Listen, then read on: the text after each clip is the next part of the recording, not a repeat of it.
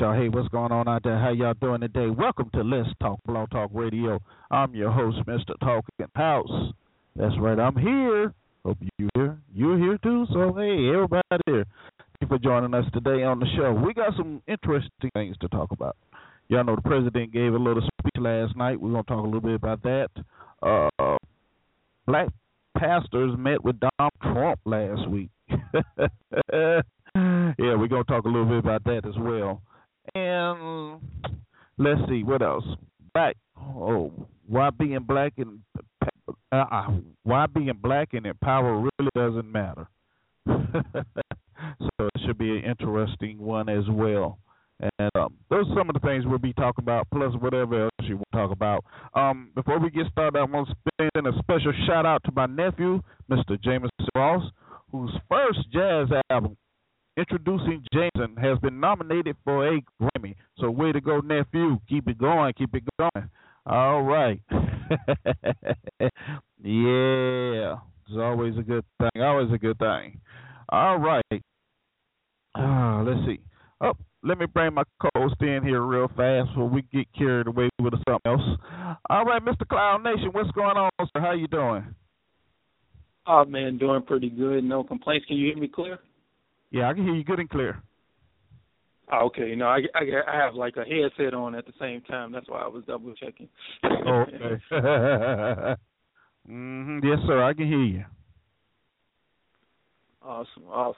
So I'm excited. I'm looking forward to discuss, in dialogue about a couple of the topics and stuff. Yeah, I think there's definitely some interesting ones, especially the speech last night. Oh man, I tell you, when they say the speech, the president's going to give a speech. I remember when I was a kid, everybody would stop what they were doing and sit and watch the president give the speech. Well, where was I doing at the time when the speech was going on? I was somewhere eating, I think. And, the speech, the speech came on the television, and everybody said, turn the channel, we don't want to watch that. I was like, wow. Has our country come to that to where, watching a president give a speech is just ho-hum now? The same old thing, just a new face? I mean, is it that? Have we gotten to that now? I don't know. Why?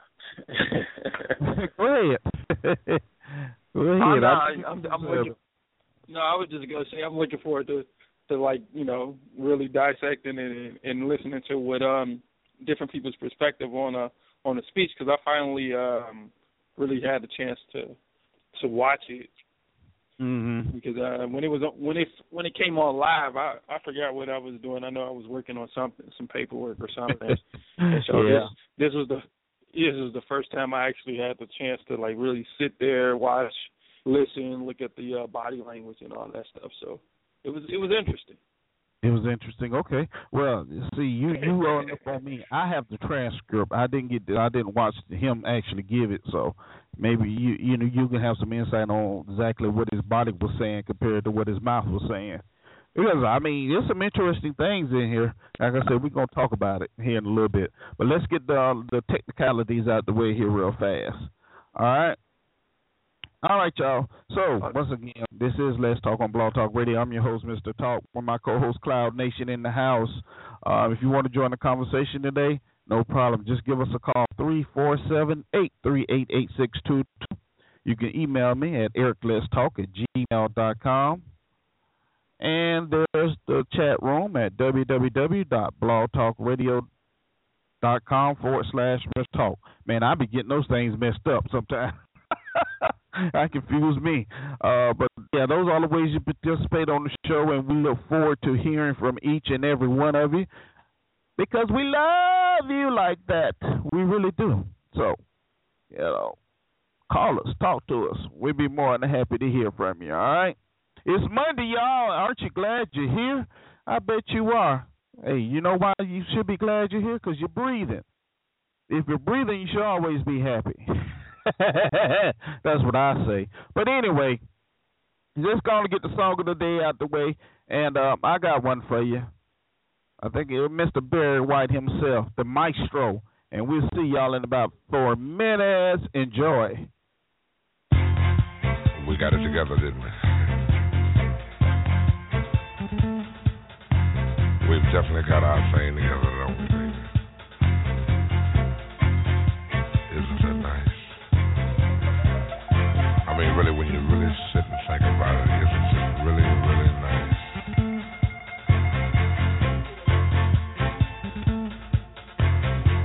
I can easily feel myself slipping more and more away into that super world of my own. Nobody but you and me. We've got it together, baby.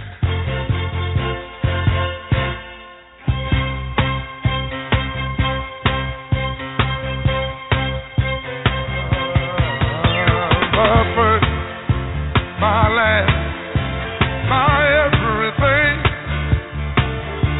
and the answer to all my dreams. You're my sun, my moon, my guiding star, my kind of wonderful. That's what you are. I know there's only one like you. There's no way they could have made two. You're all I'm living for. Your love I'll keep forevermore. You're the first, you're the last, my everything.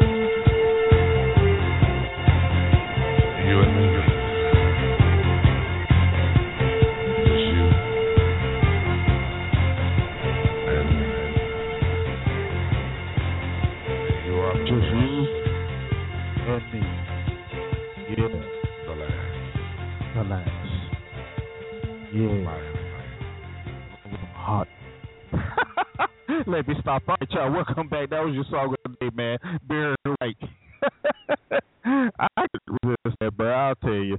All right, glad to have you back with us. Once again, if you want to join the show, give us a call at 347-838-8622. You can email me, ericletstalk@gmail.com. Join us in our chat room at www.blogtalkradio.com/Mr. Talk. Those are all the ways you can participate in the show today. And we look forward to hearing from each and every one of you. All right? So let me check some things out here real fast. 1441, what's up, man? I see. Thank you for joining us in the chat room today. All right. So, let's see. I got my co-host with me today, Mr. Cloud Nation. So, we ready to operate. We sure are. We will do some operating today. All right. So, what is it we're going to talk about first? Let's talk about those black ministers meeting with Donald Trump. That's what I want to start off with. Now, you know, I'm really interested as to where these pastors came from, number one. Okay. And what was the main thought of meeting with Donald Trump? I watched a little interview when I guess the spokesman for the group was on Rowan Martin's show. And Rowan Martin say, so why y'all meeting with Donald Trump? You know, what is he going to bring what does he bring to the table that no one else does? And the guy say, well, he's going to provide jobs for the community.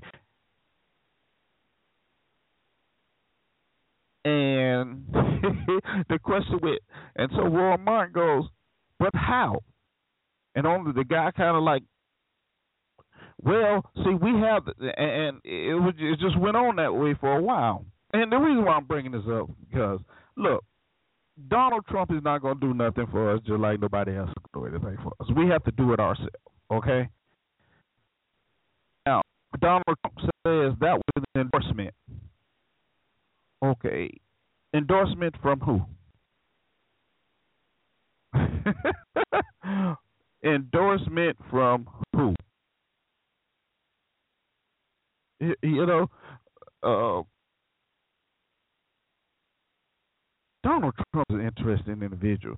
You know, a lot of individuals say, well, Donald Trump is good because he's saying what most people are saying. Donald Trump is just talking a bunch of junk, like everybody else. Political speak.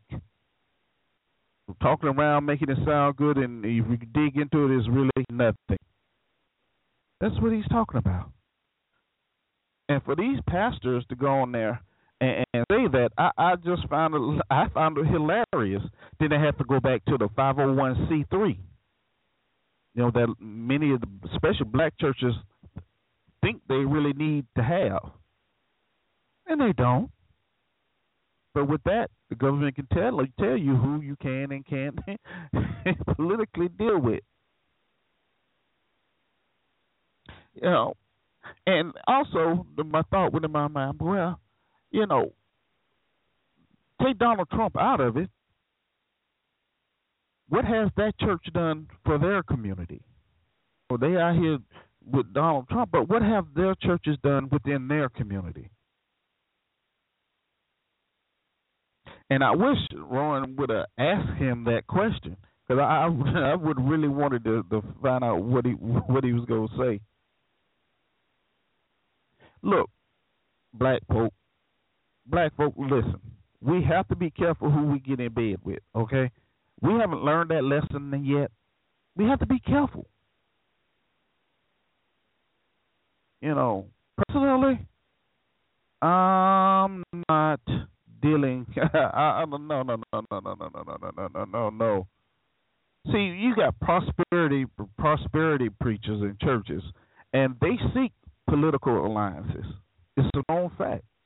Even on a local level, they seek that political alliance because to them, it's all about power. What they consider to be power. But here's a news flash. A black man in power really is not powerful.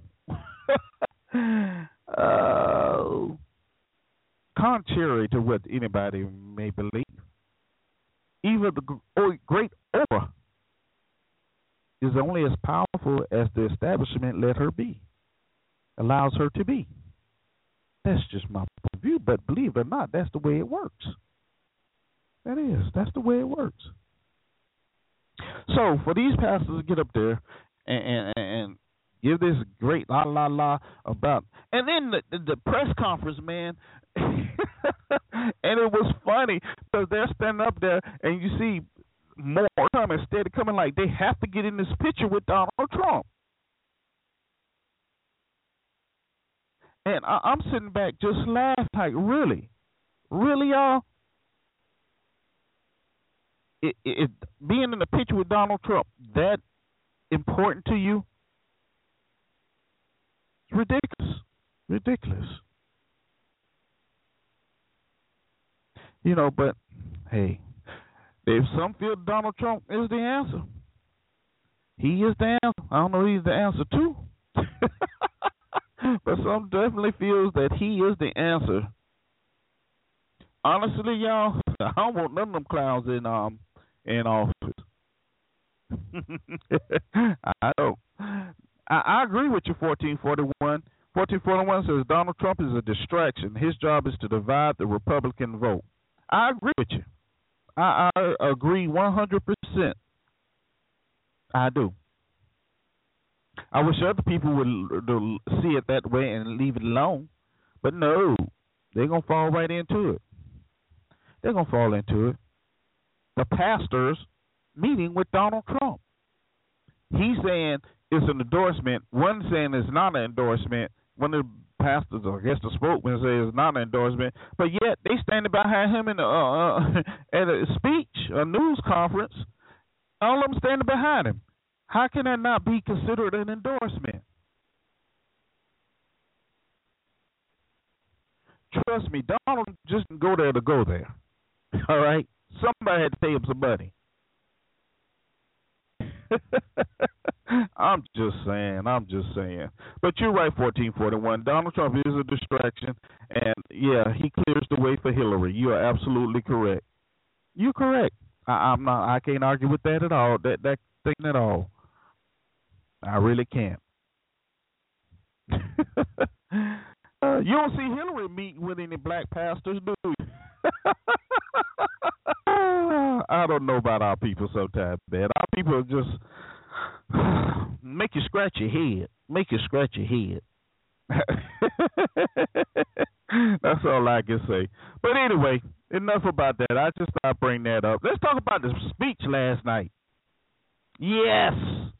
For those who didn't know, President Obama addressed the nation from the Oval Office. Now, you know when the president makes a speech from the Oval Office, man, I'm telling you, that's an important speech. That's a rah-rah speech. That's a speech to get us on track, let us know that we are the powerful, the almighty America, the United States of. Speech last night didn't do that, did it? Did it make you feel like you were? Did it make you feel like? No, it didn't. It made you feel like, you know.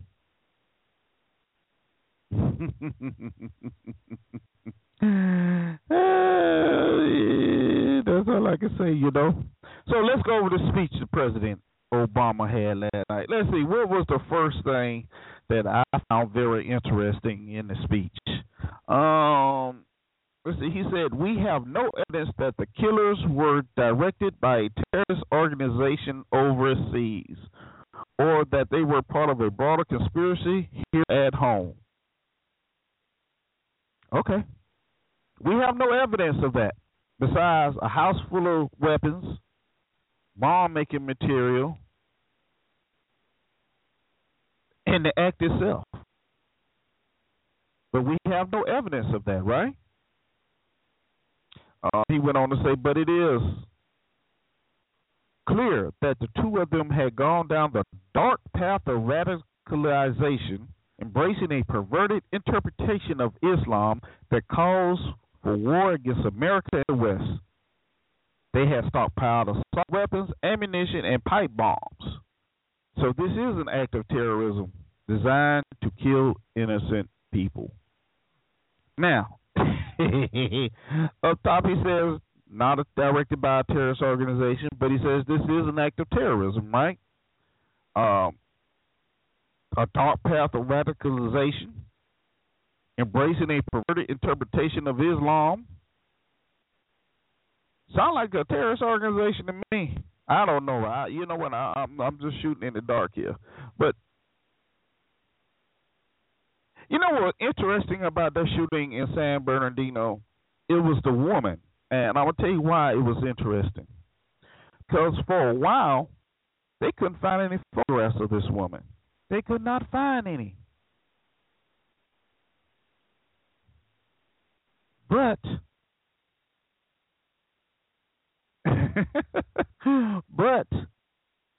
you know, after a couple of days, all of a sudden they got a picture and they flashing it all over this thing. Made it kind of suspicious to me. It really did. It really did. But yeah, you know, the president, he went on to say that. What else did he do? I mean, it was very boring, really. For the, you know, he went on to say what we have done, what have you. But he gave out his plan as far as what we need to do. Well, here's what I want you to know. The threat from terrorism is real, but we will overcome it. We will destroy ISIL and any other organization that tries to harm us.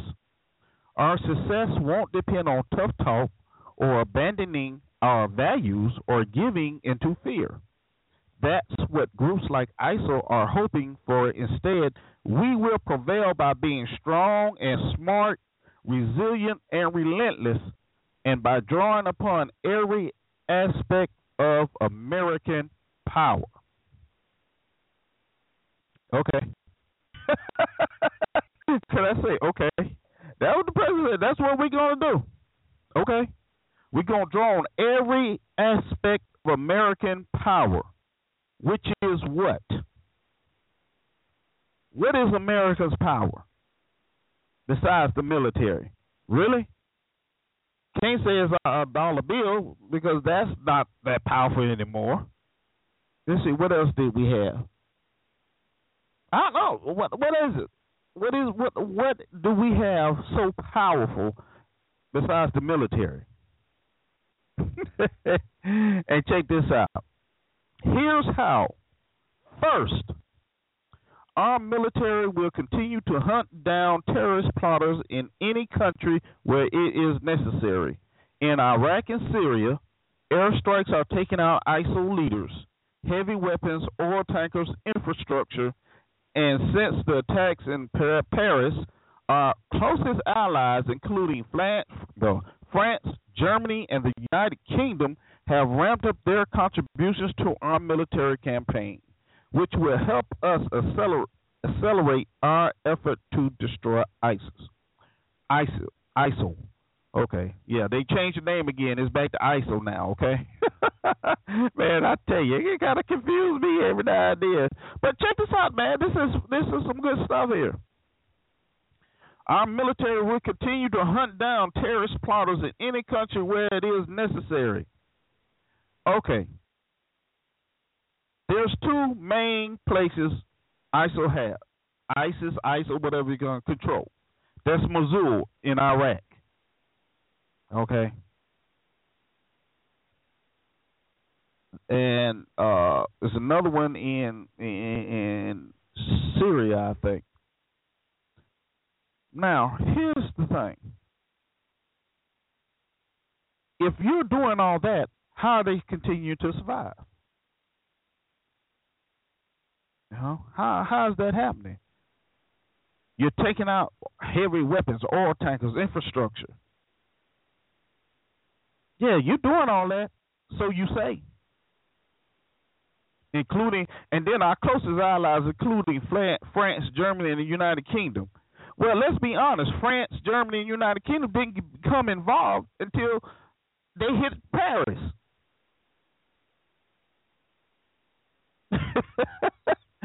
And that's true. They did become involved until they hit terrorism hit Paris. Now, France got to get in it now. But I must give France some credit. France did not hesitate when it happened to them, though, did it? They sure didn't. So you ramped up their contributions. Yeah, okay. But don't you find it funny? Every other week they say they killed somebody, leadership and a top leader in the group. Then 2 weeks later, come back and say it all over again. I know. Well, see, once one die, they promote the other one. Okay, yeah. Exactly. The bottom line is this, y'all. And I know he's trying not to do it. The president is trying not to do it. But eventually, there's going to have to be boots on the ground.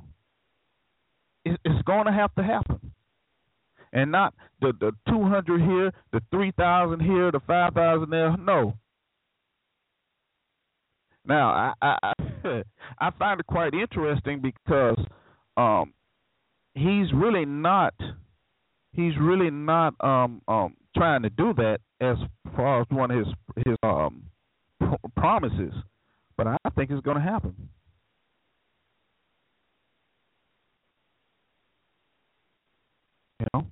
I do. Theodore Roosevelt wrote to a friend in the year 1897 in strict confidence, I should welcome almost any war. I think this country needs war. And, thank you, Cloud. You know what, though? And the interesting part about that statement is I do believe that's the way a lot of the leadership in America feel right now. I was watching one retired general, you know how they come on. He was on Fox News, one of those shows, and he said, well, this is what we really should do. We should lift the rules of engagement, just eliminate them all, and let them go after anybody and everybody. So now, okay, for those that don't know what the rules of engagement are, is certain structures and things like that you do not fire upon. If there's chance of civilians, and you can avoid that, you don't fire on it, okay? But it's also a known fact that enemy hides certain things in hospitals, schools, or what have you, because they know the America will go by the rules of engagement. What does General say? Well, just throw it out the window. Lisa Graham say he's going to give the president the authority to do whatever he needs to do. He said that not an hour ago. To do whatever he needs to do to stop ISIL. Now, here you go. We're going to do all that. Okay? We're going to do that and everything's going to happen, but then what? There's going to be, we're already in another war. So we're going to be warring for a while. I know the president don't want to admit it, but it's going to happen. It's inevitable at this point. The second thing he says we're going to do is we will continue to provide training and equipment to tens of thousands of Iraqi and Syrian forces fighting ISIL on the ground, so that we take away their safe havens. In both countries, we'll deploy special operations forces who can accelerate that offensive. We've stepped up the effort since the attacks in Paris, and we'll continue to invest more in approaches that are working on the ground. That's it right there, y'all. We'll continue to invest more in approaches that are working on the ground. Okay. Special forces, they work in the shadows. We know this. Okay, they work in the shadows. It's going to take more. Training and equipping the Iraqi and Syrian forces have proven to be a mistake. Okay? It's a mistake because they don't have balls. I'm going to put it out there. They don't have any balls. They don't. And because they don't have any balls, I say don't give them anything anymore. Because if you look at it, hey, I see you, Julie.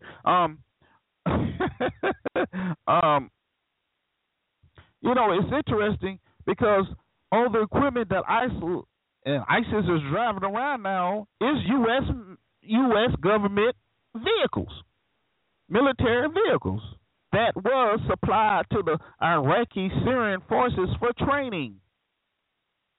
And when it got too hot, they ran and abandoned everything, and so now ISIL is driving around in them. But you want to continue to provide equipment to these people? See, once again, been there, done that, but we keep recycling these ideas, and the same thing is happening. Nothing.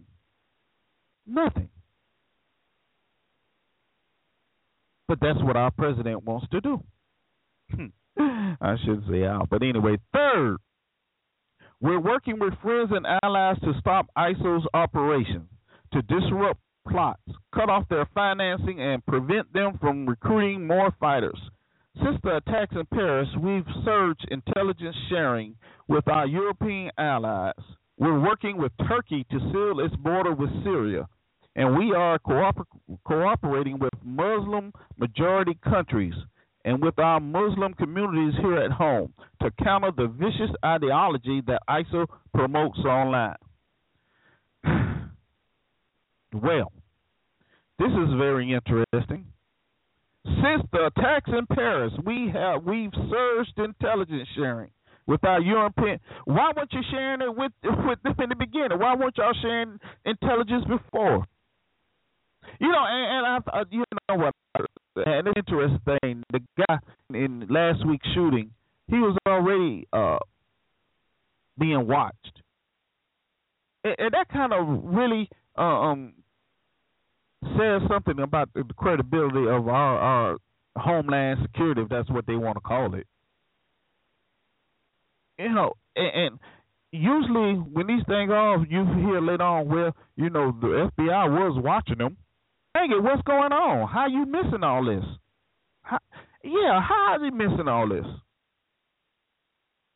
If you watching someone, how you missing they doing all this? I don't know. Anyway, the fourth thing the president said in his speech, with American leadership, the international community has begun to establish a process and timeline to pursue ceasefires and a political resolution to the Syrian war. Doing so will allow the Syrian people and every country, including our allies, but also countries like Russia, to focus on the common goal of destroying ISIL, a group that threatens us all. Oh, don't you like the way they put it? But also countries like Russia. Oh, my goodness.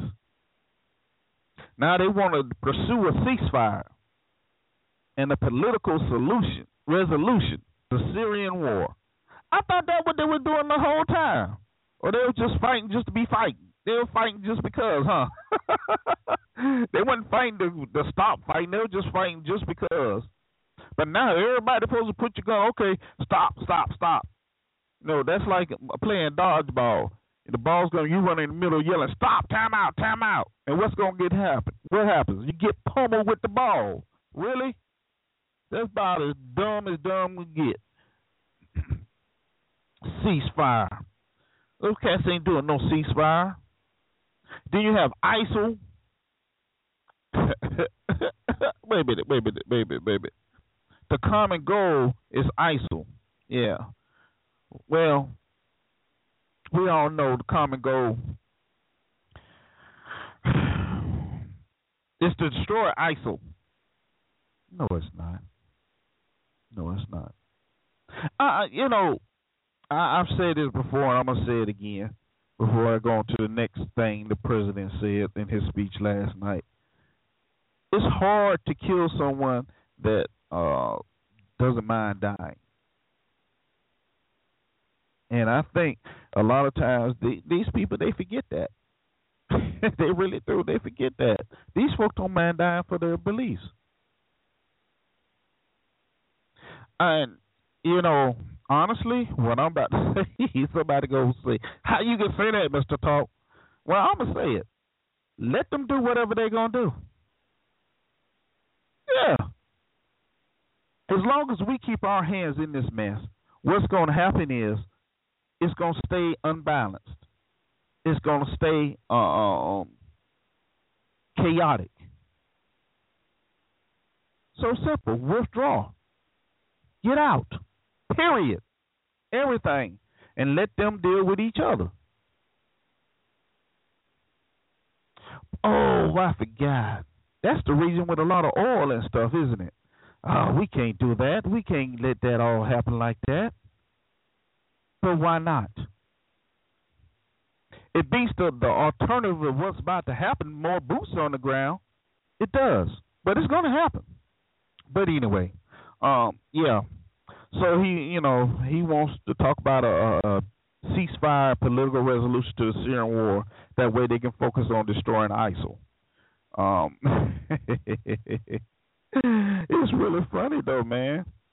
And then he goes on to say, this is our strategy to destroy ISIL. It is designed and supported by our military commanders and counterterrorism experts, together with 65 countries that have joined an American-led coalition. Let me tell you about these 65 countries. 65 countries on paper. Do you understand what I'm telling you? It sounds good in the speech. It sounds good across the news. But in reality, it's only on paper, people. An American-led coalition. Really? Huh? Okay. It's American-led. It's American-led, all right. So is ISIL and ISIS and Al-Qaeda. But anyway, it is what it is, right?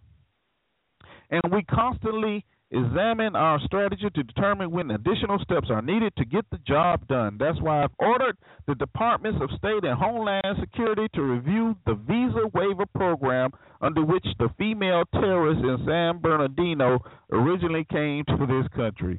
And that's why I would urge high-tech and law enforcement leaders to make it harder for terrorists to use technology and escape from justice. What world is this president living in? Look, it's simple, y'all. It's simple. Okay? It's simple. Somebody got mad at what I said. Oh, well, it's simple. You do not, how can I say? You do not circumvent certain acts without help. Okay? And basically what I'm saying, it's an inside job. Okay, that's what I'm saying. It's an inside job. These people aren't just coming in and just slipping through the cracks. They have help. They do. They have help. Quite interesting. Let's see, what else did he go on to say? Here at home, we have to work together to address the challenge. There are several steps that Congress should take right away. To begin with, Congress should act to make sure no one on the no-fly list is able to buy a gun. What could possibly be the argument for allowing a terrorist suspect to buy a semi-automatic weapon? Okay, this is a good one here. Now, you have gun shows all over the country. Gun shows here and there. Now, so you tell me each vendor is going to have a list of those individuals on a no-fly zone. So the guy come up to buy a weapon, you're going to look up, you're on a no-fly zone. You can't buy a weapon. Yeah, right. And you really expect that to happen. This is a matter of national security. Really. This is crazy. It's crazy.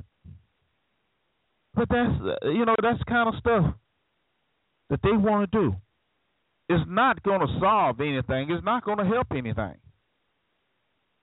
They can't even enforce the no-fly zone, no-fly list.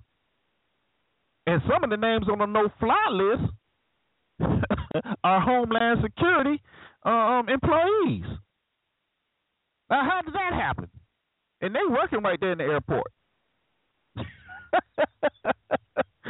So that dog right there is not going to hunt at all. At all, it's not. It's not. I'm just saying, y'all. I'm just saying. Enjoying life. I see you. Thank you for joining us. Okay. So anyway, so be it. That's pretty much the majority of his speech. Let's see. He had one more thing to say.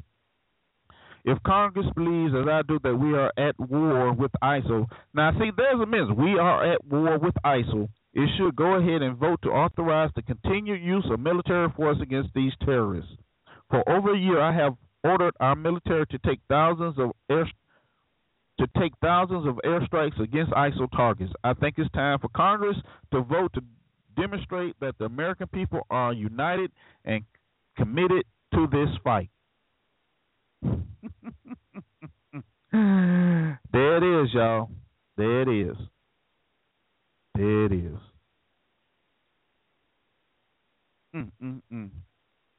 There it is, right there. We're going. They already said it's war. He already said it's war right there. All right, that's pretty much the highlights of the speech last night, which was about that one. Of course, he talked about Muslims, that everybody shouldn't be considered, Muslim, what have you. It's interesting. But anyway, I said I got a call on the line, so let me bring them into conversation. Welcome to the show. Who do I have here? Maze. Hey, Maze, how are you? I'm just marvelous as always. Okay, that's good. I'm glad to hear that. Now, can I give my thoughts? Sure you can. I know you would. What was said? Yeah, go right ahead. I knew you would. Oh, yes, because everybody thinks differently. And yeah. Everybody have a different opinion. Okay. That's right. That would make such a beautiful country. That's why I'm wondering how many people want. I wonder how many people want boots on the ground and gonna go volunteer and go for some ignorant stuff that somebody did over here, just like the man that went into the abortion clinic and killed up people, and now they want to just go in to war for this. I was like, I'm happy that he says no boots on the ground, which that would not be just like the pipelines. And also, he's saying the same thing that he said from the day he walked in that office, and he keeps saying it. They want to push and create stuff to put boots on the ground. First thing you hear Monday morning is, well, we should put boots on the ground. So the ones that think that, I hope they just go on and join and get to the ground and do whatever they think they need to be doing. And he didn't go far enough when he was speaking. He should have threw that piece of paper where he had it in his hand and said to these American people, don't go harassing people just because they are Muslims. Just like the man killed the woman in Carolina that lived next door to him, killed the man's wife, because he thought they were something that they wouldn't. And these crazy people that's walking around here making up this mess, say something, see something, say something. I'm saying something because I see something, to go and harm people for no reason, trying to put burkas on people's head and all this unnecessary ignorance that's going on. It's not even necessary to see the things that as American people are trying to do because they didn't get educated and lost. It's not making any sense. We went to a war because of a lie and trying to get in and make up another lie to create one, to start another one. I'm wondering where the heads of people are. Well, Maze, I agree with a lot of what you said, but I disagree with some of it. And the president himself in his speech said we are at war. He said it. Now, as far as boots on the ground, look, it's simple. Remember when they were sending so many here and so many there and they call them special forces or what have you? It's to the point now to where it's inevitable. Boots are going to have to hit the ground. I know he was trying not to do it, but it's going to happen. Now the question is, is he going to be able to keep Congress at bay long enough for him to get out of office and let the next president have to deal with it? It's just like when they said about the pipeline. Everything was wrong and everything was this, and they don't have their pipes in the ground to harm people's health and everything else.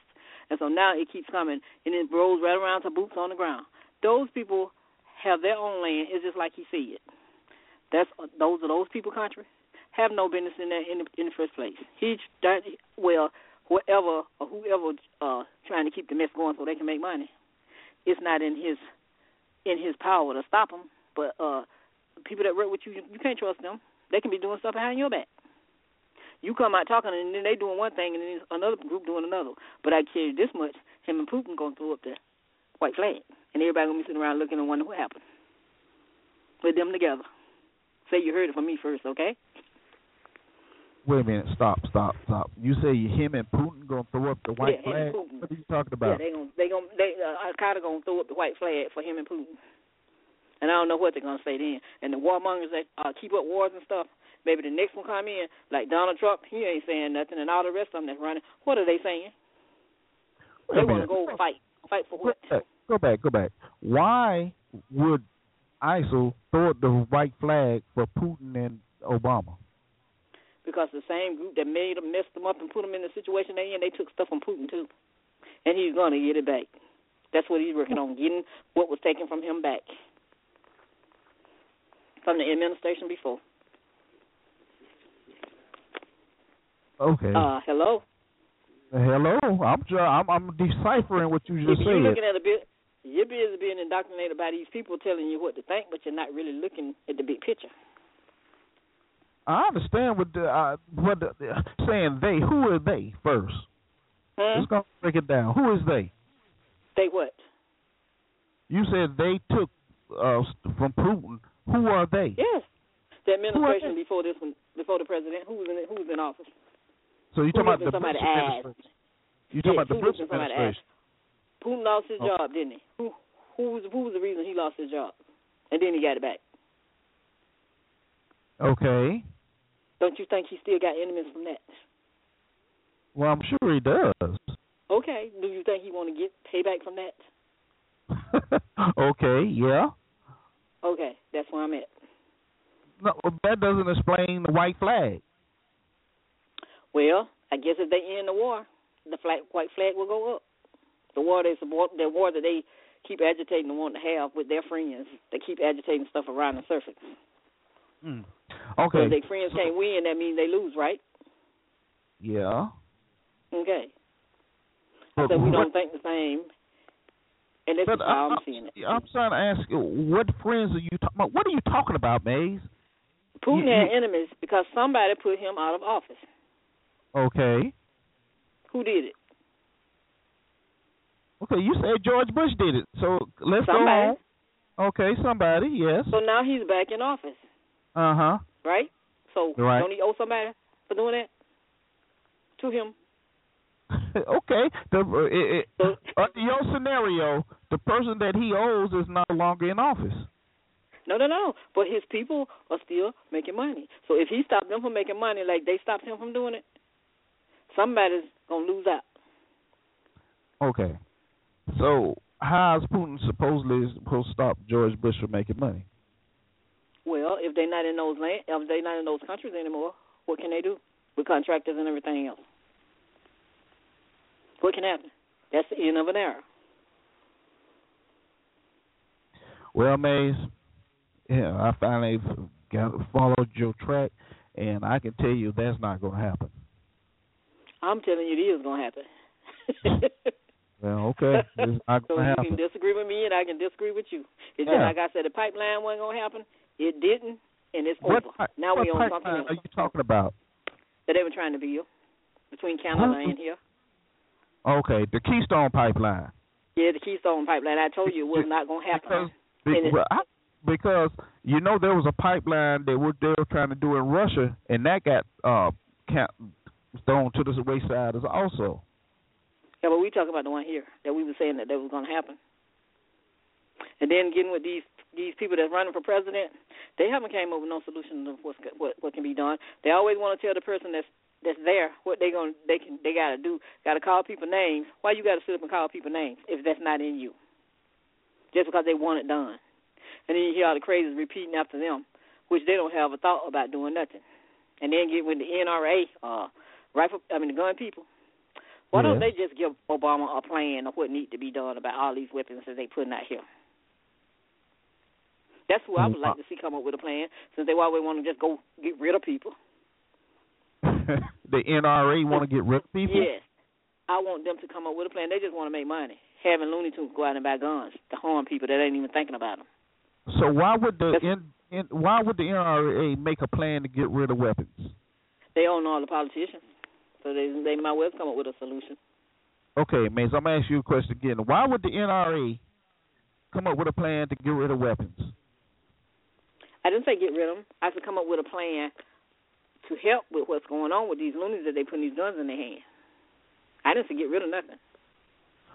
You understand that no matter, see, and I think that's the misperception that everybody is going through, is thinking there is no such plan out there.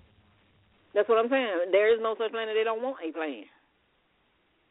So because if they did, you wouldn't be walking around with machine guns.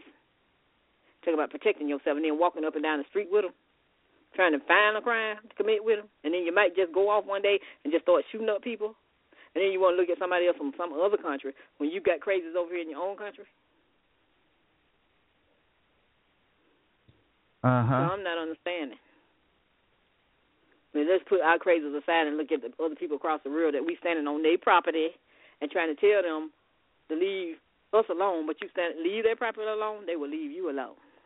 Well, the thing is, Maze, lately here when the so-called crazies come out and commit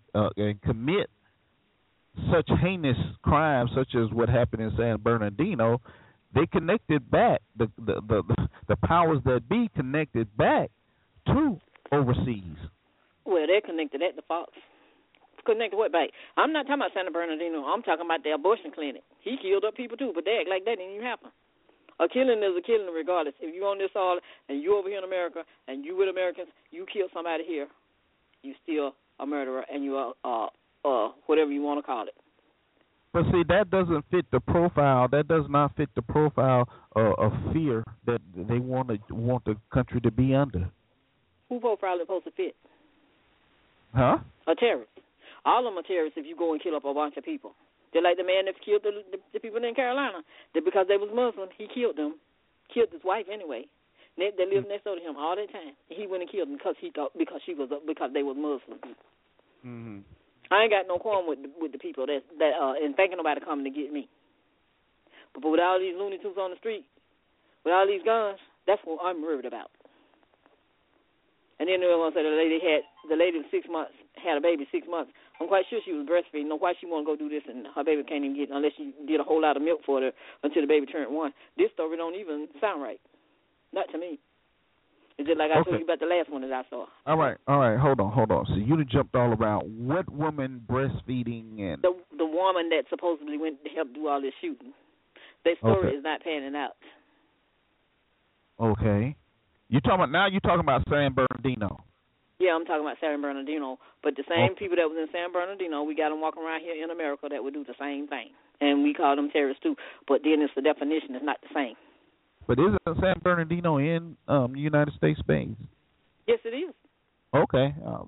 So when the abortion clinic too, wasn't it? Yeah. Did they have the same kind of weapon? Well, I don't know, Maze. So that's what I'm wondering. Did they? They had the same thought. We'll go harm people. Okay. So they each say a little lie add on to the other lie that they done told. So when you tell a lie, you got to keep telling them until you get caught. Okay. And eventually they're going to get caught about this one. Okay. So what is the lie? And then why was the reporters inside their place where they live? What is the lie they told? About this, what happened in San Bernardino. For all we know, it could have been a disgruntled person that was mad with somebody at work. For all we know. And then you got reporters going inside taking pictures and all this. Something like, why are they in this place? Aren't they messing up an investigation with cameras and touching and putting in the minds of people what they want you to believe? It don't make any sense to me.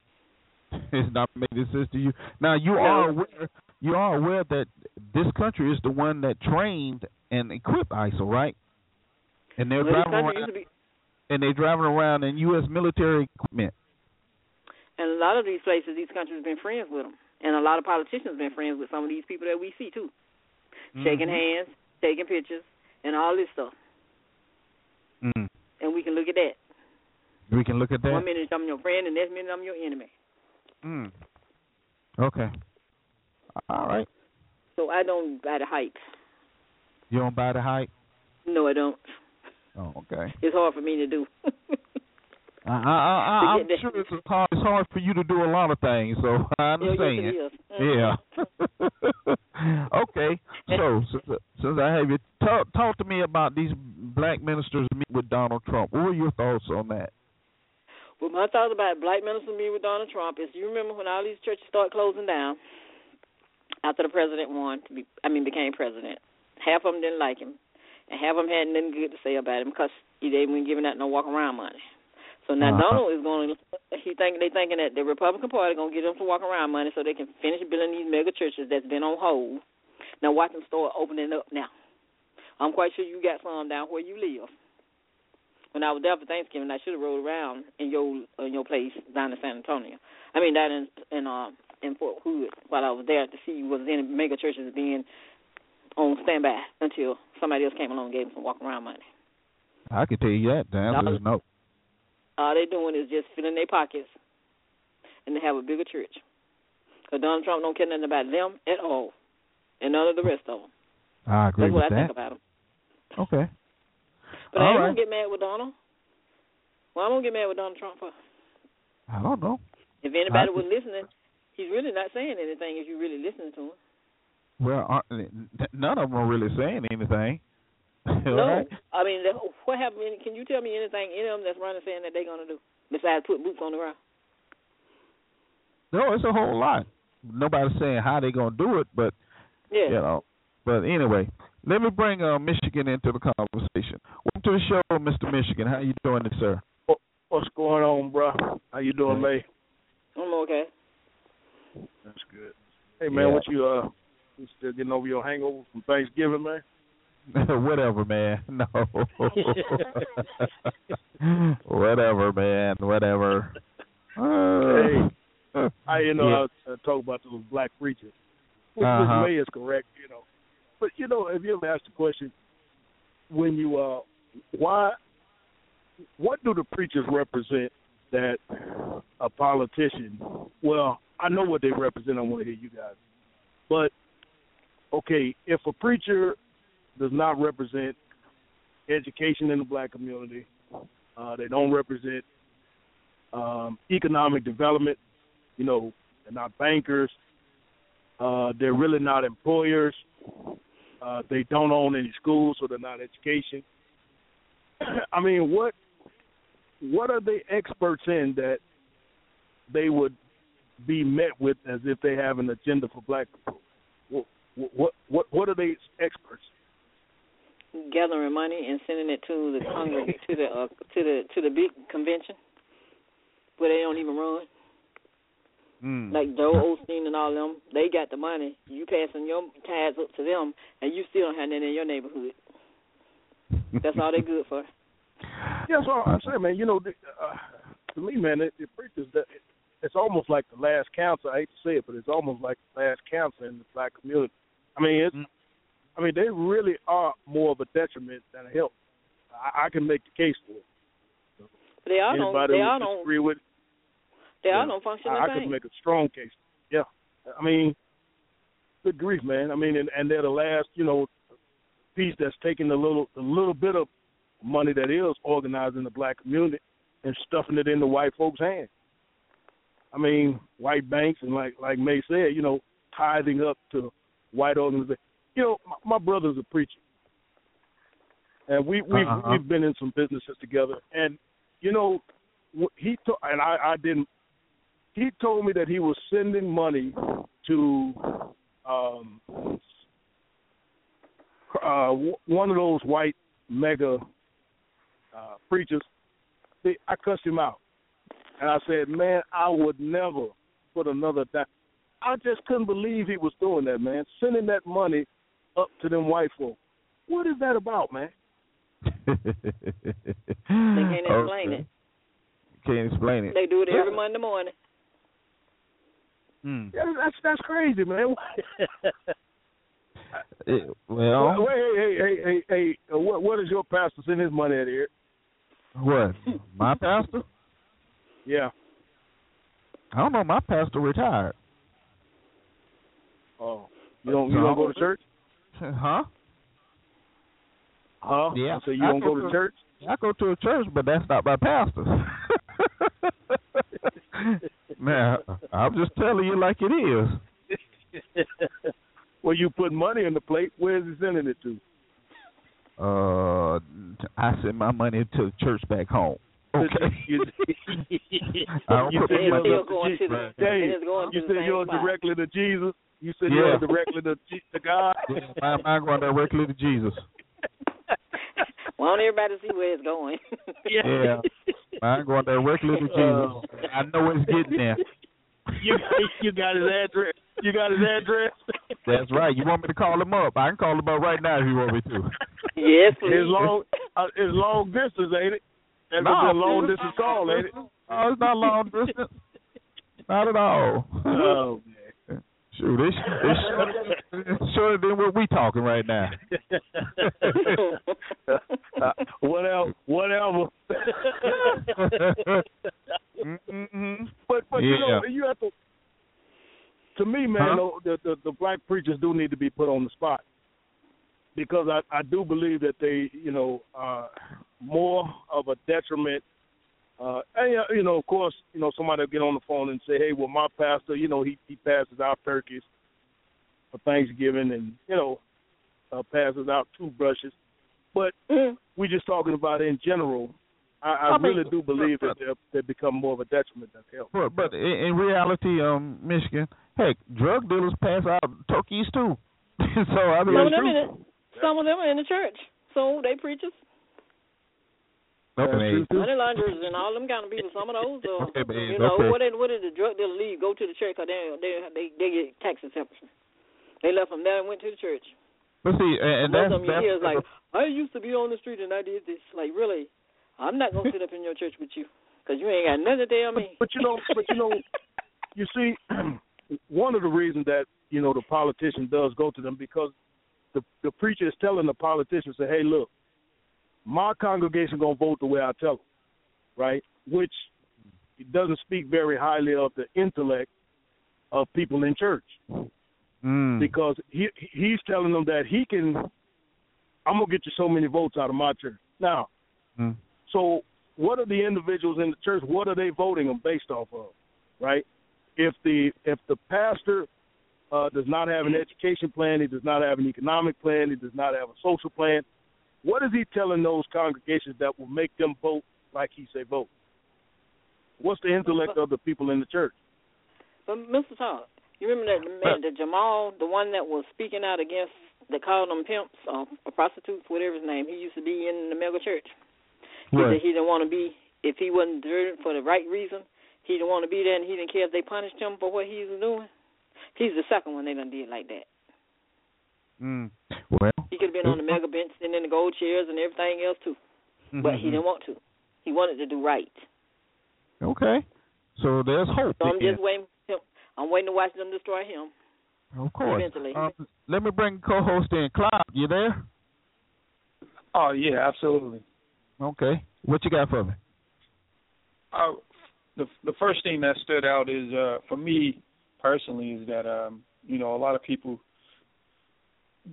responded to black pastors meeting with Donald Trump as if that was some type of new thing, like black pastors hadn't been meeting with politicians for a long time. Like that's been going on. There's nothing new about that. So that was the first thing that stood out. So I didn't. For me, it was just more of the same. It's like, okay, we know they do that. It was like, okay, and then, but I think one of the things that's interesting to me is historically, when you look at from the 1800s to about like 1907, a little bit further on than that.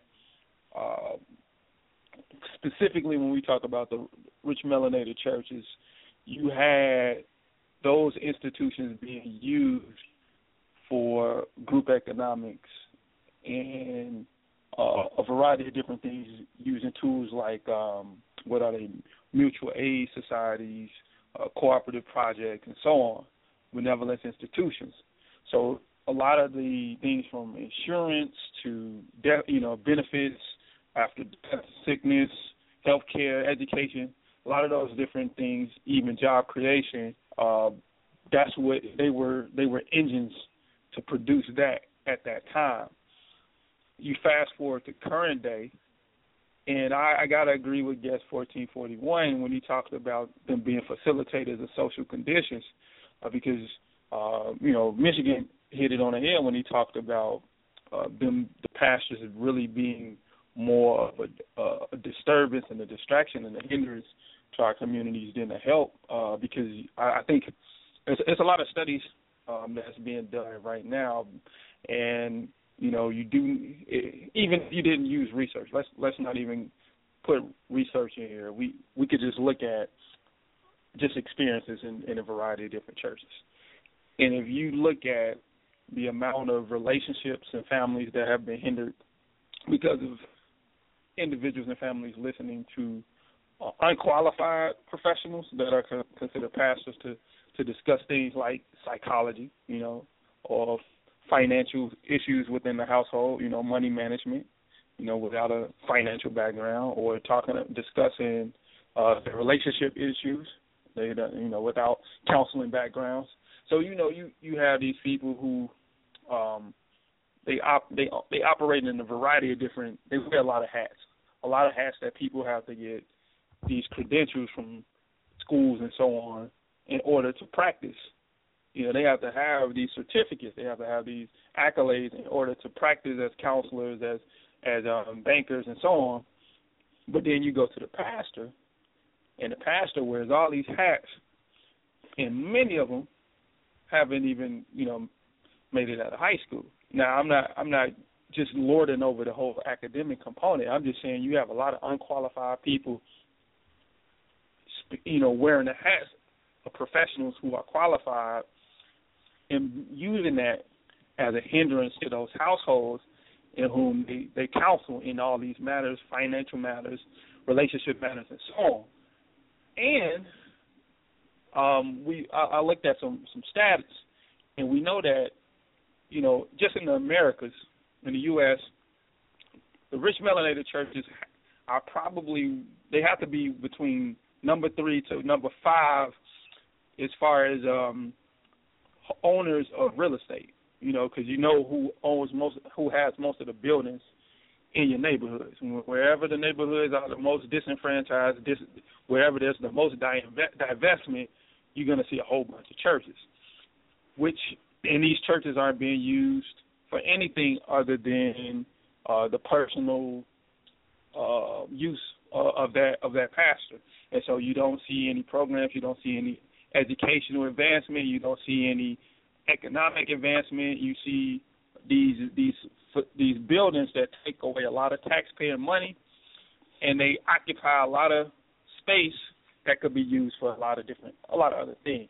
And so I agree with it. I think that it is more of a hindrance than a help, because you got so many of these buildings occupying the space, and they don't contribute anything. They don't bring value at all to those neighborhoods, the majority. I'm not saying the 1 or 2 or 3 that might do a little bit, and that's about it. That's as far as it goes, is a little bit. But Cloud, these mega churches, these people tied big time. Where do you think that money go after they leave that church on a Monday morning, or whenever they deposit?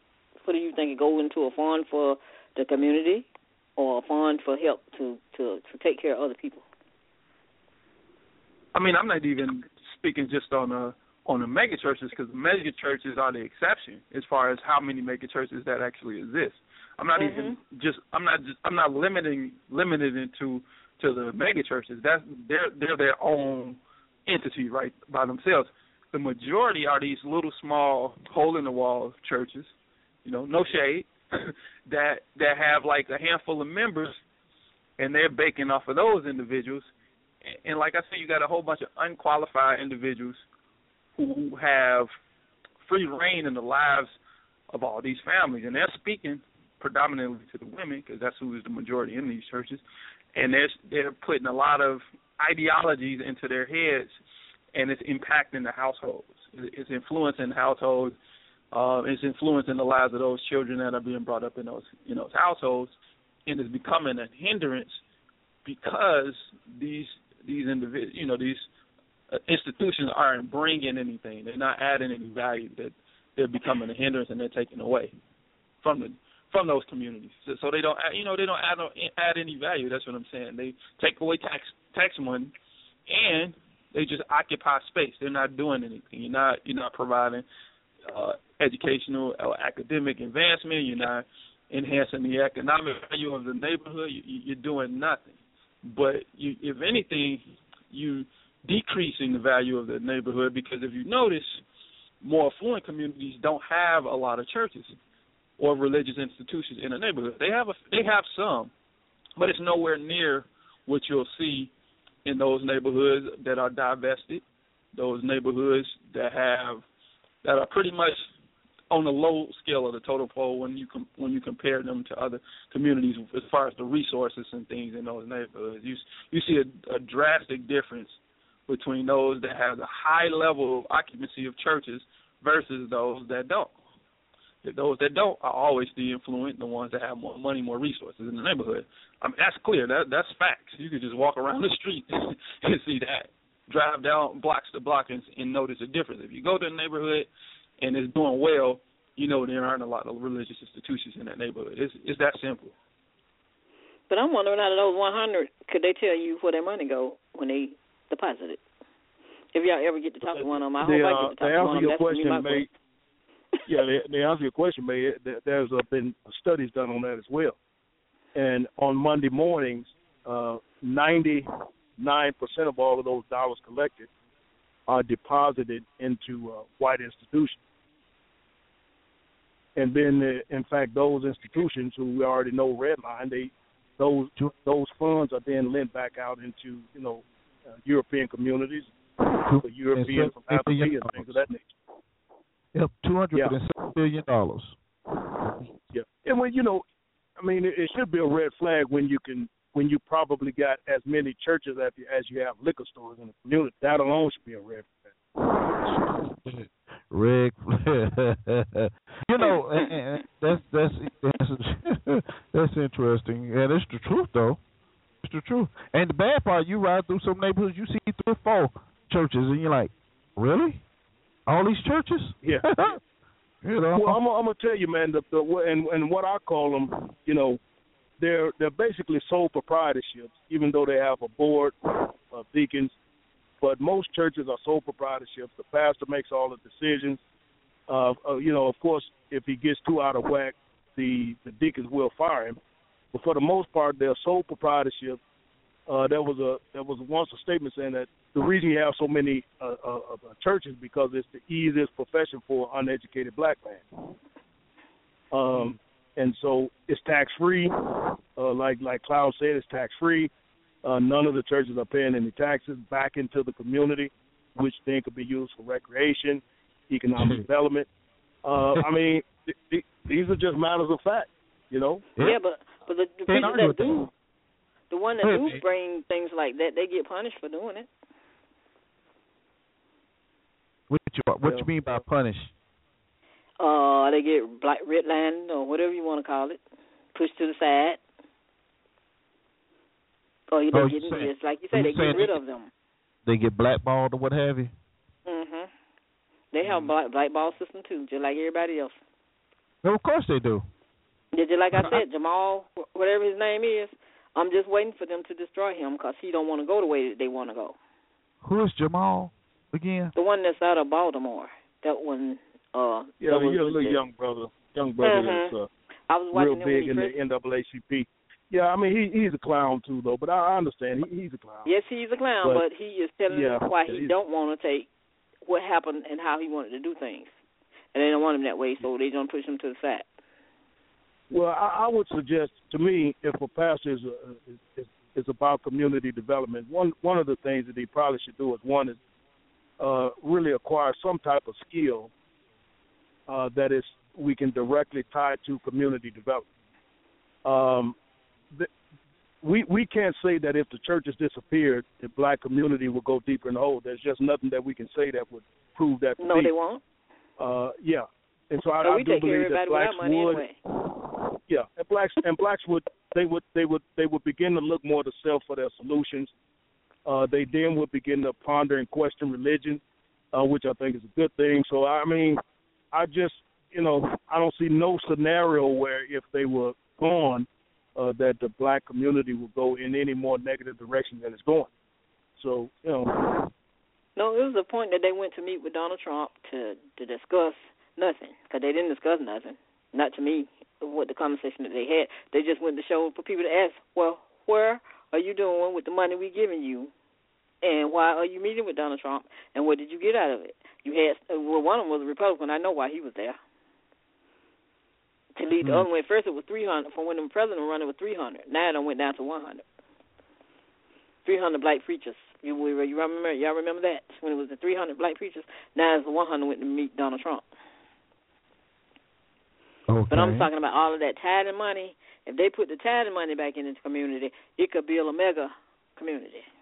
Things that people need and want with their own money. But you pay that 10% every Sunday, or once a month some do, or whatever, and then if you get sick or something, you can't even get none of it back just because you went there and did it all them years. And then you got to get paid to bury yourself, and now people got to pay to have a funeral inside the church. And if you got a lot if you don't have a lot, you go to the church, you got to pay to bury yourself on the ground that you done paid for. So I'm saying, this is the strangest thing I've ever seen. And then when you got churches that make big money on a Sunday, more than the other churches, and you're the head person that's making all this money, but it's taking care of other people, sometimes you got to sit down and wonder. But they're not putting no focus on that. It's just like they were talking about Black Friday. They didn't make the money that they thought they was going to make. Church is the same way. Well, I think another point is that I think that the black community, the black churches in the black community also is in place to quell any warrior type spirit, particularly within the male part of the community. If you notice, whenever there's some unrest, or you feel like men are ready to try to do something, even if they're misguided a little bit, they always send the pastors out to throw water on the fire. So to be in the way. It's just so many avenues you can look at to say, what is this institution doing in this community at this particular time? Mr. Michigan, if they didn't have for 3 months, you'll see a whole big change. 3 months, just take 3 months and don't do it. Everybody that go inside of them, they'll be saying, well, our lights can't come on. It's not about the lights and all that. It's about something else. Yeah, but they've developed the spirit. They've developed the spirit of fear so much in the black community that they would begin to tithe out of fear, and that's another. Oh, really? Okay. That's another one. The spirit of fear. I think that ideology comes directly out of the church. Just fear in general. Yeah, that comes out of the church. Please expound on that a little bit there, Michigan. Yeah. Well, if you notice, if you ask most people who joined church, that would be even when I was introduced to church, most of them will tell you that they joined out of a couple of fears. One, and the main one was the fear of going to hell. Okay. Already in hell. Yeah, that's it. Right on earth. Yeah. And so along with that comes the fear of death. And so I believe that, they say fear is fear is fear is fear. So it creeps over into other areas within a person's psyche and personality and character. And the fear of going to hell and the fear of death will certainly cause people not to want to lay down their lives, for a particular cause. But Mr. I have a question when he said hell, because the reason why I said that is because when people die, they say they went to heaven. I said, so if they died and went to heaven, they must have been already in hell. So what do you think about that? I have no thoughts on that, May. Okay. So that's why I call it, this must be hell from here on. No thoughts on that. And they got to go to heaven, so they well, I tell you, but without getting into a religious discussion, well, we're already in one, but just adding a little bit what Cloud was saying about when you look at the history of the black church. Now, which is very key to tell you the nature and the character of the church back within that time frame that he talked about. But I think even if you go before that, remember now, black folk were forced into adopting a religion. Mm-hmm. And from being forced to adopt that religion, then when they were allowed to congregate, right, so this is where you get the congregation of black people around a religion. But remember, the freedom fighters were the individuals who used that time to develop revolutionary strategies, economic strategies, insurrections, killing of the slave master. So while the white man, when he gave blacks the religion, thought he was using that to get a hold to black folk, originally black folk used that religion against them. They used that time to develop. They even developed a lot of the hymns, Negro hymns, have a lot to do with strategies and codes and symbols to put together slave revolt. Right. So then you move out of that era, right? Then you moved into a more softer era where it was more so of a black organizing for black community, and Cloud is absolutely correct. Then the church moved into those were the individuals who started your banks, in most cases because whites wouldn't allow you at their banks, restaurants, insurance companies. He's absolutely right, death benefits and things of that nature. So it was used as an economic tool after it moved from being a liberation tool to an economic tool, and now I think it's used as a sole proprietorship of business. And there's a brother who made the statement. He said any liberation movement, and I've said this on the show before, and the church fits this model to a T. Mm-hmm.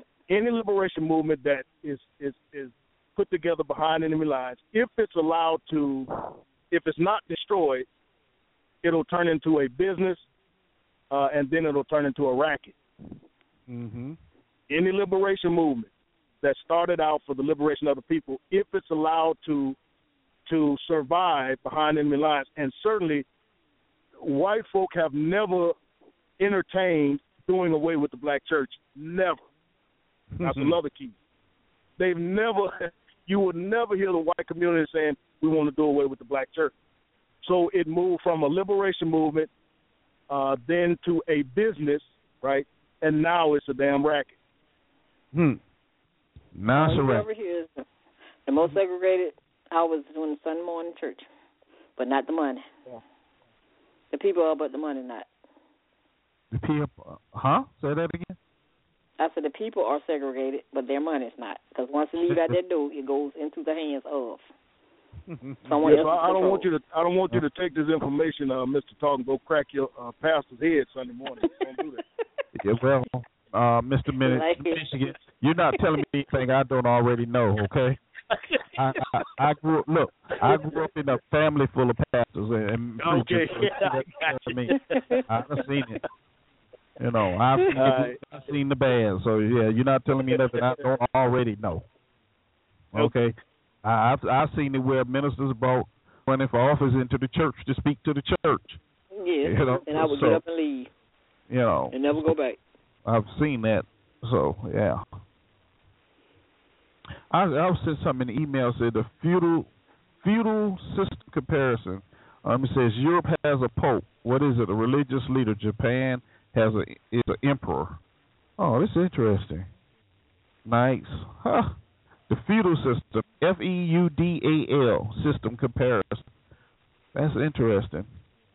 The pope, the monarch, nobles, knights, merchants, craftsmen, peasants. I think I've seen that already. Okay. Here's a question. Is the problem that ministers are pimping for the politicians to get votes, or is the problem that the people have not realized that voting ain't going to save their behinds? Anybody want to answer? I think both of those are correct. I think that both. Both of them are correct. Yeah, both of them are correct. Mm-hmm. And another one says the church money goes to the World Council of Churches every Monday morning, a.k.a. the Vatican. The Vatican. Yeah, but the Vatican. Did you know the Vatican has their own police? They got their own everything. Yep. Yeah, I like, wow. They have their own little thing. Okay. Yep. But, you know, it's interesting that I thought they would do that. You know, and when you really look at it, I guess it's par for the course. It's par for the course. You know, they figure, you know, to get the names in light or something, you know, mentioned on the news. But I watched this one minister, and here was the craziest thing. I watched him on a Warren Martin show, and Warren must say, so what is Donald Trump going to do? And the only thing the guy says, well, he's going to bring jobs to the neighborhood, to the community. And then I was, well, how?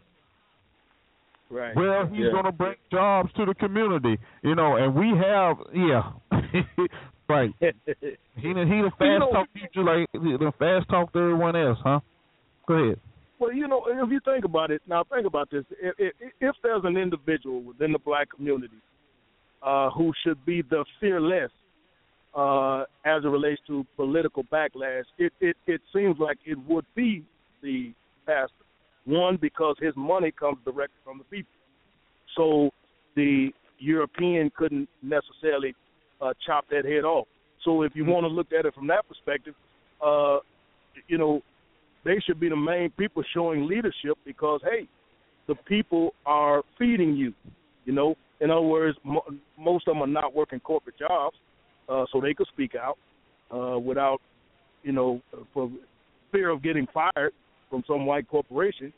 I mean, you know, but, you know, what the pastor does to the individual, and now what religion does is it keeps it's called a consciousness block, right?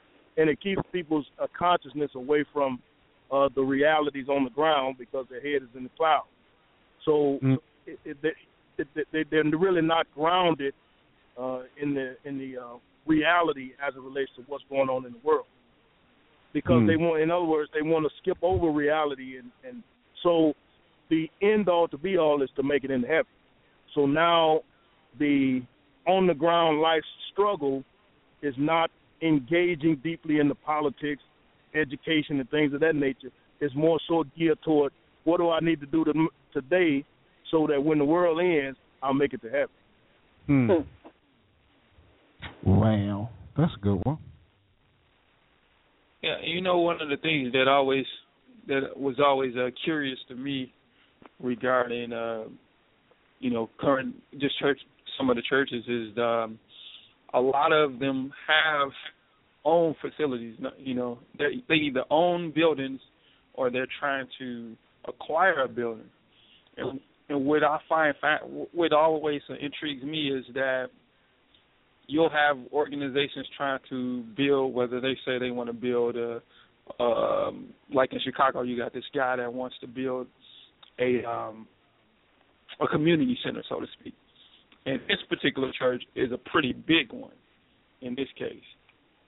And so he already has a pretty large church, and yet he's trying to build a community center, but with the facility that he owns, like Michigan was saying at first, the facility doesn't offer anything. There's no vocational trades. There's no intentional strategies to create some type of economic engine, you know, pooling together resources to develop skill set and to focus on a specific area to thrive in economically.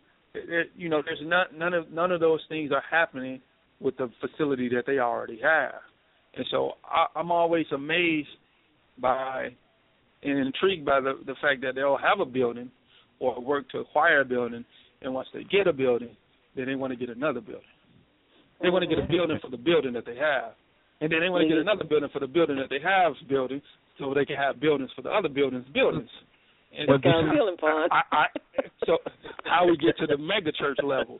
So it's the weirdest thing to me because it's like, and I'll tell you, I'll be honest, I've had some discussions with some pastors before about using their facilities and their resources, membership, access, social capital, human capital, and so on, to utilize that and build up economic, education, all these political, all these areas to target that and use that as leverage and as an advantage for that particular church. I even question using a building as just a church, because when you use that, why not the church rent a space in the facility and let the facility be something else, like a mall or anything that can be an economic engine. That way you can have jobs for people and create jobs for people, and then you can have your service on whatever day, but not make the building the main building a religious facility, so to speak. Well, where you have to depend on people getting money. Yeah. And then they look at you like you're an alien because you have a plan. Yeah, let me add a story onto that. And Claudia, you remember a few years ago when the teachers were on strike in Chicago, about 2 years ago? That was a big deal, massive. Yeah, I remember. I was on a radio program with the superintendent or the president of the teachers union, which happened to be, I think it was a black woman. I'm not for sure of a title, but she was way up there. But anyway, so we was going back and forth, and I said, let me show you a way where you all can get all of your demands. I said, you have probably 800 to 900 churches in Chicago. I said, 98% of all of the teachers in the public school system in Chicago are white anyway, right? I said, so what you black teachers ought to do is organize and go meet with the pastors, devise a plan to say, hey, we're on strike, but we're not going to keep the kids from learning. We're going to have the pastors open up the facilities. Most of them got kitchens in them. Most of the churches have church buses.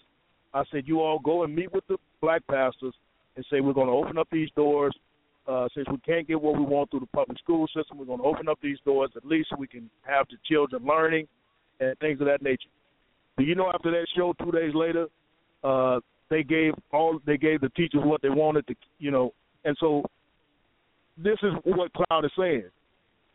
Those facilities, you got enough of them. You could house all of those children. You could teach them right in those churches. Those should be your education. Like they teach Sunday school every Sunday. Yeah. And so a day or two after that, whoever was listening to that show, they killed that because they gave up the teachers exactly what they wanted so they could go back to the public school. Yeah, this was on a radio show, on Blog Talk. Say what? Yeah. Well, the way out is the best way out, to do it that way. But nope, the teachers just got to meet with people like that. Well, I know of a church where I am that has done that, to where they have the church and they got a little mall next door. They have bowling alley, clothing store, a restaurant in there. So they're actually doing it. And it's a good thing. Food good in there, too. Yeah, I respect that. Yeah, I respect pastors like that. I'm going to tell you something. It was one pastor. In our community, any move we tried to make politically, the first people we had to fight really wasn't white folk. It was black preachers. I mean, we had to go to war with the black preachers first. But it was and so I have learned I've come to respect preachers who really do put a lot of attention on economic development. I do respect black preachers who do that more than I do the other ones. Mm-hmm. Yeah, I agree.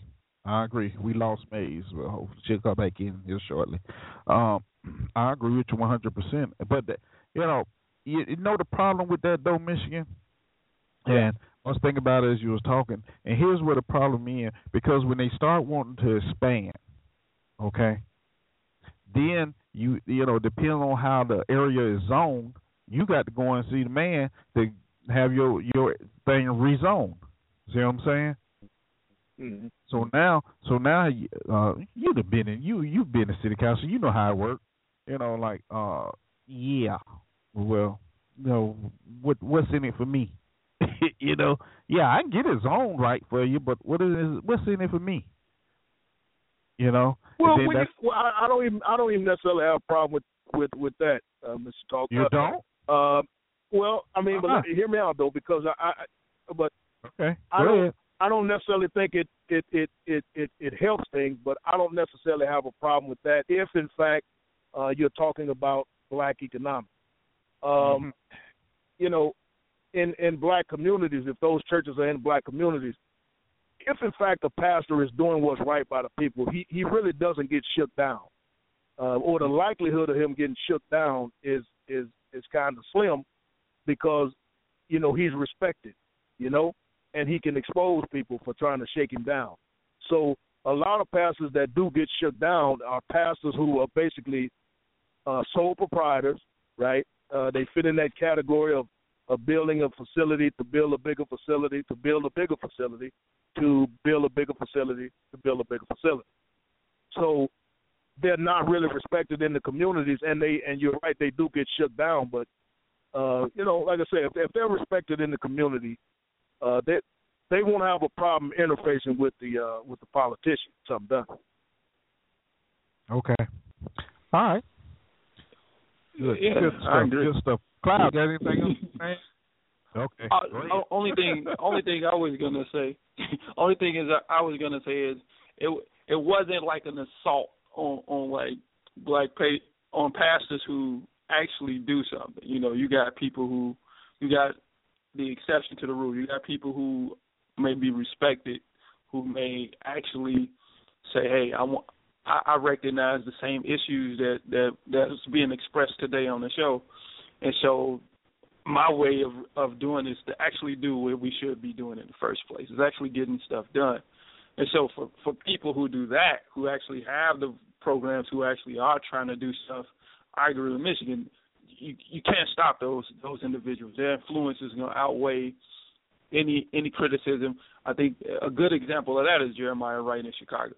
Is a good example to an extent, because he has his, everybody got their choirs, but to an extent I say him because he has invested in the area and where his church is in many ways, and so he still has a lot of reverence with some people. He still has a lot of respect with certain individuals. I wouldn't call him the prototype of what we're suggesting, because there's still some things that somebody with his influence could have done and still could do to move stuff forward, and a lot further than it is. So like, people who really, really want, I feel like if people who really look out for their people's best interests and they have their people's best interests in mind, will do these things anyway, because they'll never see themselves as like this person on a pedestal, as some people seem to thrive off of when they do take on these positions. They kind of become, they kind of feed into the hype, so to speak. But, you got other people who their whole purpose of doing this was because of them not being able to, influence people any other way. So I've heard of people who became pastors solely so that they could, not a lot, but took on that role specifically because of the influence that came with it, not so much because they really cared about building buildings and none of that stuff, but because that was the only channel, so to speak, that people would listen in their community to what they had to say. They knew that was the way they could to get in front of people and then actually listen to what they got to say. Unfortunately, that was their perspective. So I think when people are really using it in the right way, it could be useful, from that sense. But in the majority of what I've witnessed and what I see, I just don't see it adding value present day. I just don't see it. Okay. Maze, you back with us? Hello? Anybody there? Hello? Hello? Oh, anybody there? Can you hear me? Hello? Yeah, I can hear you. Oh, okay. I was wondering. Yeah, I can hear you. It got mighty quiet. What in the world? All right. Well, we gonna cut the show a little short today because I have an engagement. I need to hit it later on. So we're gonna let y'all get your last words in now. 111, are you there? 111 going once, 111 going twice. Okay, 111 out. All right, Michigan, you have the floor. Go for it. Not much, bro. Hey, good show, man. Good show. Good here for Flower, man. It's good to hear young people, man, being strong still, man, and kind of staying focused. So, big ups to you, bro. Good show, man. That's all I got to say. All right, thanks. You have a good one. Yeah. Cloud, you're next. Again, yeah, I just have to agree, man. It was a great show. Look forward to dialoguing again when we're coming back, Friday? Friday, yeah. We'll be back Friday. Yeah, yep. So and everybody enjoy the rest of their week, man. True that. All right. Once again, thank y'all for doing this. It's fun. It's been fun. Interesting conversation about Black church.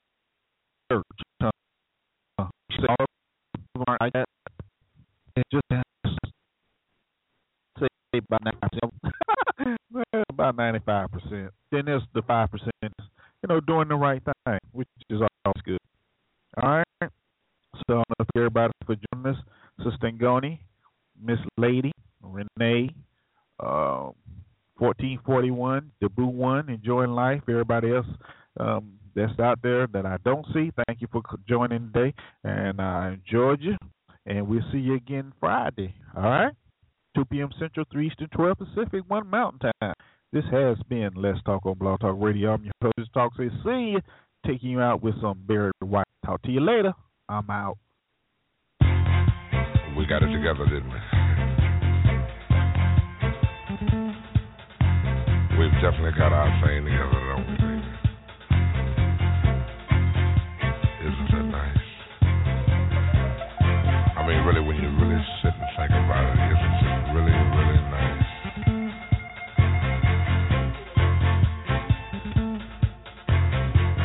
I can easily feel myself slipping more and more away into that super world of my own. Nobody but you and me. We've got it together, baby.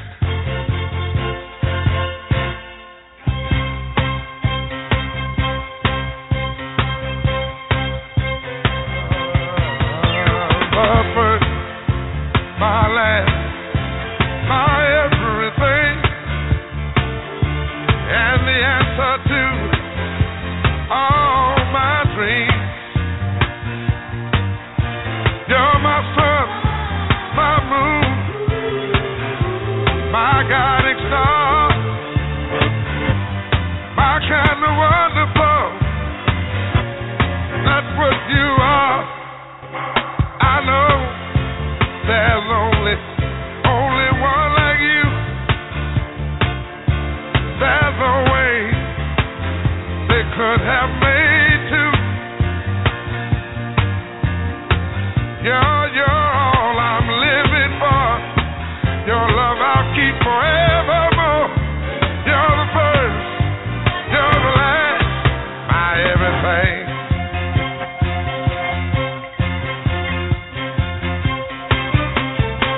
In you, I found so many things.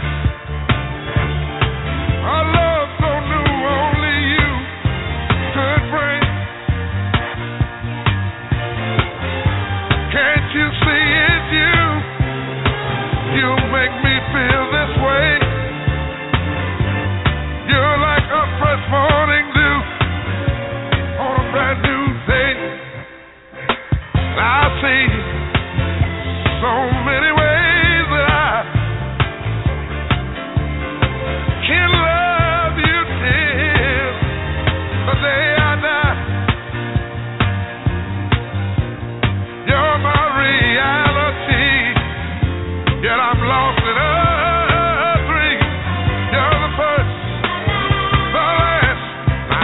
everything.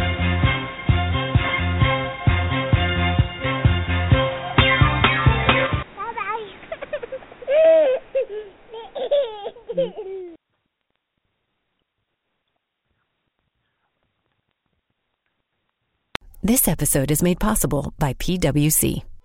When unprecedented times are all the time, it's time to start walking the talk. Leaders like you turn to PwC to see and stay ahead.